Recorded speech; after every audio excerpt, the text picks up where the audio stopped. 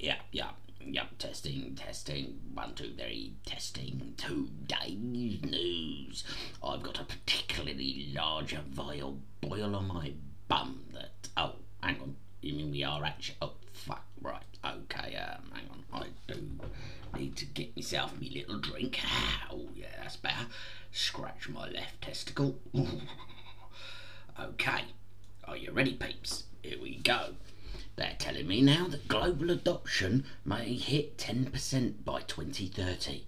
You know what that means? We might be fantastically rich beyond our wildest dreams by 2050. I'll be dead. So, yeah.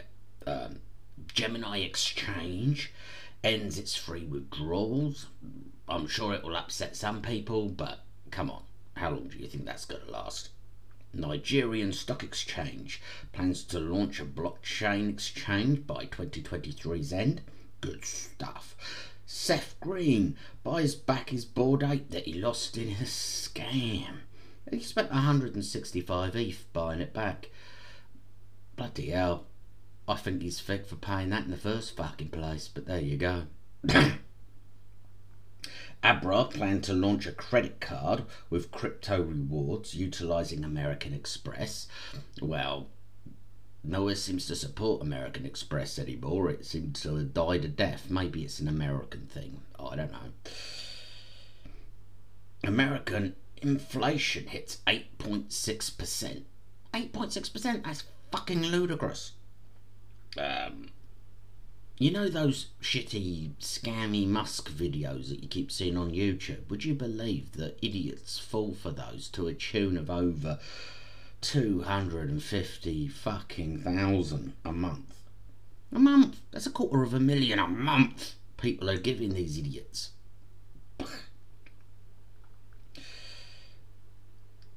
And amazingly, after my report of how fuck all BTC ATMs were installed since this year, they go and fucking install 1,000 of the fuckers in 10 days.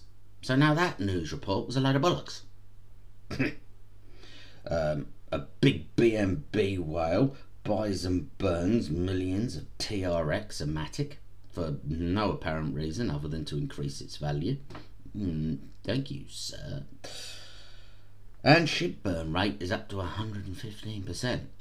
Well, that's all just fucking dandy, isn't it? Anyway, I am going back to the pond. Bye.